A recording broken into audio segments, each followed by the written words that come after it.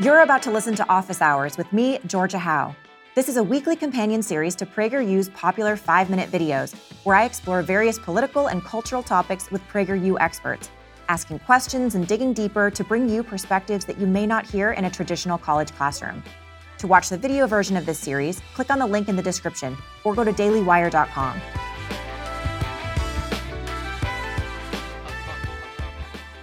Welcome to Office Hours. I'm Georgia Howe with the Daily Wire. Today, we sit down with radio host, author, and founder of Prager University, Dennis Prager. Dennis's new PragerU video is titled, Are Fathers Necessary? With so many people in the media and pop culture diminishing the necessity of fathers, Dennis explores a few of the reasons why fathers may be a bit more necessary than you think. Let's jump right in.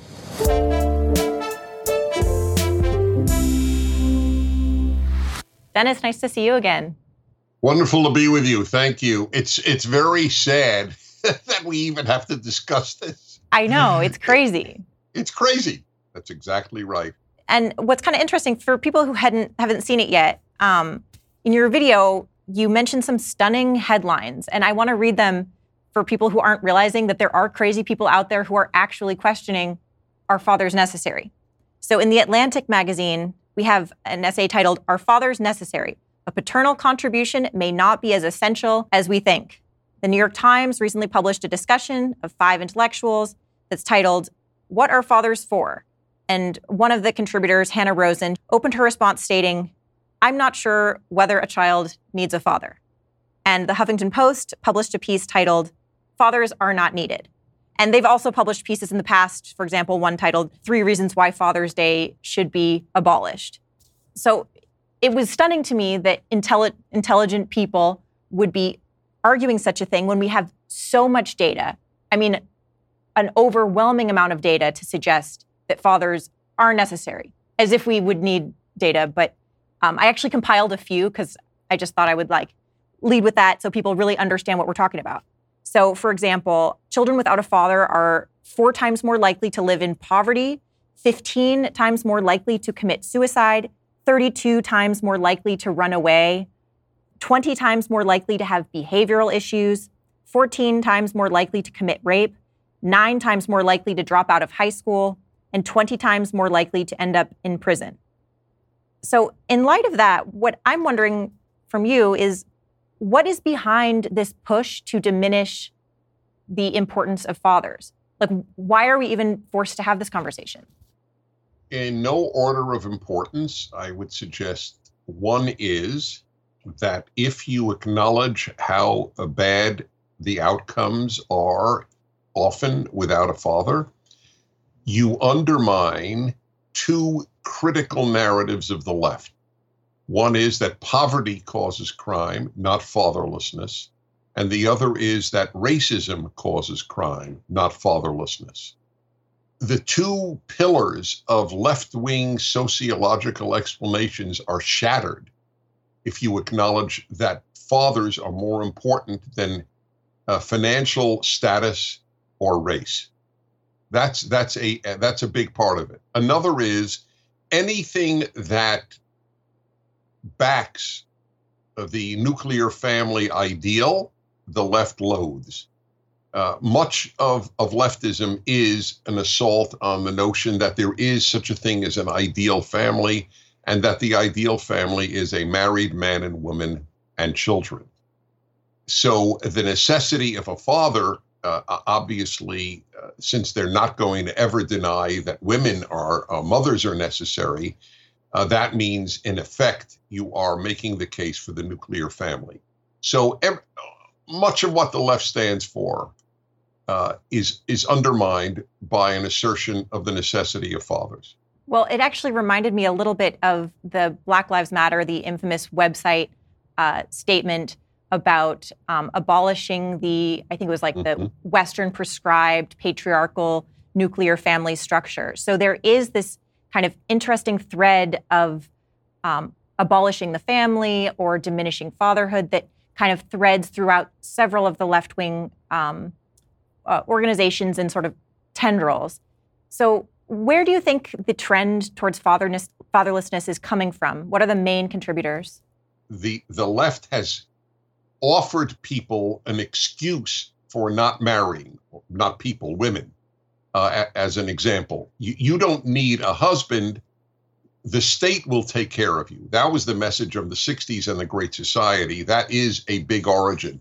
Tom Sowell points out, which is not something I would have known otherwise, that the black family was actually more intact. A child was more likely to have two parents together in a black family in the 1930s than a white family. So obviously the notion that slavery is what killed the black family today is just, it's not supported by any evidence.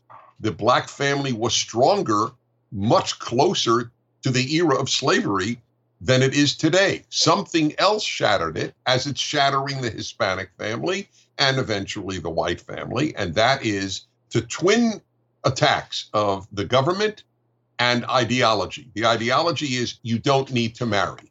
The very notion that you advocate marriage before children makes you a white supremacist. It's a non sequitur, but that's what they would say. And the government, we will take care of you, a woman. You don't need a man to rely on. In fact, the very concept of relying on a man is anathema even to the middle class and upper class female who was told when I was at college, a woman without a man is like a fish without a bicycle.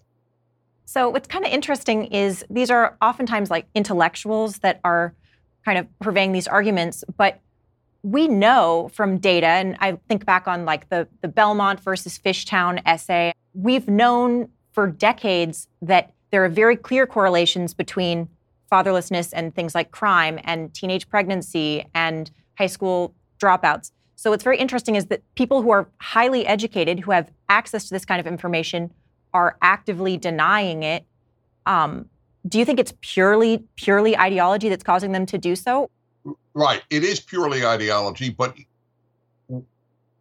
when you say the words well-educated or highly educated, is what you said, if you substitute the word indoctrinated for educated, then you understand the crisis of our time.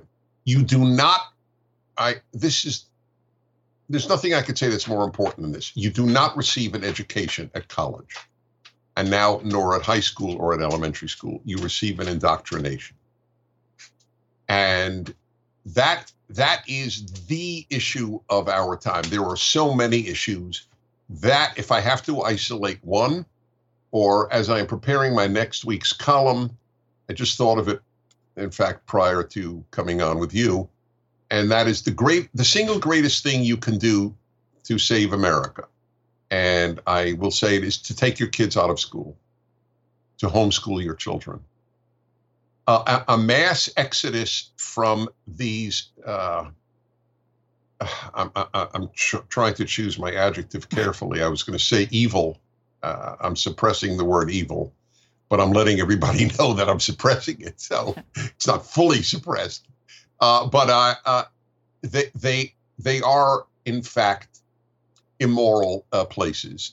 If that's a more tender synonym for evil, they rob your children of their innocence.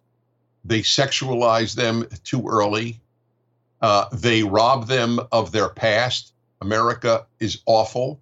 They rob them of their future. You will die because of global warming. You will die now because of COVID. You can't play with other kids. What they have done to kids this past year, the cowards called teachers' unions, the frauds called teachers' unions. Teachers' unions care about children as much as the communists cared about workers. And I mean that literally. They used workers to gain power. The teachers' unions and many teachers use students to gain power. That's it. They have no interest in teaching them, as was made apparent this year when they should have been teaching them and didn't.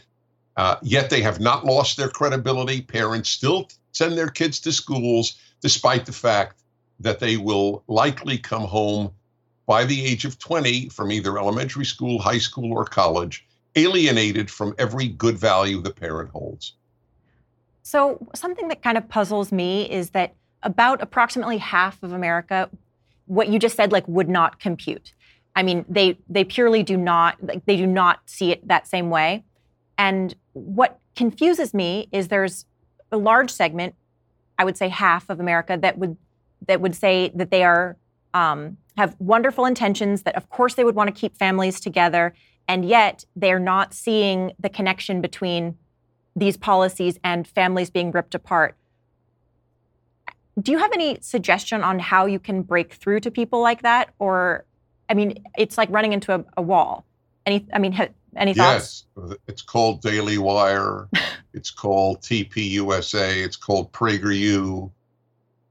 There are many, in fact, avenues if people are willing to engage them. There is no excuse any longer for not acknowledging what the left is doing to America. And my charge here is to liberals. There is nothing in common between liberalism and leftism, and yet liberals vote for the left. The left destroys liberalism everywhere it gains power. And yet the average liberal thinks that we conservatives are their enemy. When we're not only not their enemy, we're the upholders of their values. We believe in racial integration. We don't agree with black graduation ceremonies. We don't agree with black dormitories. The left is what does. The left and the Ku Klux Klan are the only groups that believe in black dormitories, and yet liberals vote black. The liberals believe in defunding the police. The liberals give a hoot about the murder rate. The left doesn't. Liberals do, but they will vote for that Democratic mayor again, whether it's Minneapolis or St. Louis or Baltimore. It's a phenomenon. But once again, the best thing, if you're a grandparent, how about this? If you have more money than your children, which many grandparents do, offer to pay for the homeschooling of your child so that there be no financial price paid by your children for taking their kids out of school. So pivoting a little bit for like more practical steps, getting back to the fatherlessness, are there any policy suggestions that you have, or even practical things that, you know, everyday Americans can do to help promote, you know, bringing fathers back into the home? A professor at University of Pennsylvania Law School about 3 years ago, I don't recall her name, but she wrote a piece in the in the Philadelphia Inquirer, but she co-authored it with a professor of law at UC San Diego. And all she said was, good old middle-class bourgeois values were terrific. And what were they basically? Graduate high school, get a job, and don't get pregnant until you're married. That's it. And do you know what happened to her? Hundreds of her fellow law school, this is an Ivy League law school, Penn Law School, hundreds signed a petition against her not to teach her current class. They basically wanted her out of the university. Remember what she advocated. She advocated, again, graduating high school, getting a job, and not having children until you're married. And for that, she was called a bigot and everything else by University of Pennsylvania law professors. This is not rocket science, to use the cliche. That's all you need to understand. Kids need a father. I'm not talking about the issue of lesbian parents, which is a very tiny, tiny segment of the population. For the 97% who are heterosexual and cisgender, this is the thing to do. Have children after you marry, and young women get married. It's good for you. It's not just good that your child have a father. This is also part of the equation right now. I ought to do a video on husbandlessness, not just fatherlessness. I know there's probably other countries, I'm thinking of Europe, for example, that are kind of sliding towards the fatherlessness trend, you know, similar to us and maybe even faster than us. I think Sweden is the number one for single mothers in the world. Are there any countries that are sort of working their way back from fatherlessness, trying to address this in their country successfully? I don't know of any. It does seem that leftism is an avalanche, and it seems to build speed as it goes down the mountain. I think that if America doesn't stop it, nobody will. It was not for no reason that Lincoln said we're the last best hope for Earth or on Earth. We are the last best hope, and if we go in the direction we're going, especially vis-a-vis liberty, then we are entering literally a dark age in human history. Well, I like to leave people with a little bit of hope. Are there any trends with, I know you talk to a lot of Gen Z kids. Yeah. So what should we be hopeful about? Okay. I'm going to give you a dark answer and a brighter answer. Good. Okay. Whenever I'm asked, is there a hope? I'm reminded of a great story. An Israeli rabbi told me when I was in my 20s, I used to live at his home in Jerusalem when I would visit every year. And he told me a great story from the early days of Israel when it was much more socialist than it is today. And you got your phone through the Ministry of Communications. So he went to the ministry and put in his order for the phone. He said, "How long will it take?" And the guy said, 6 months. And my friend said, so I said to the man, "Is there any hope that I can get it sooner?"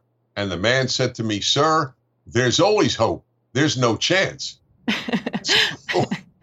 So every time I get the question, is there any hope? I think of that awful story that I just told you.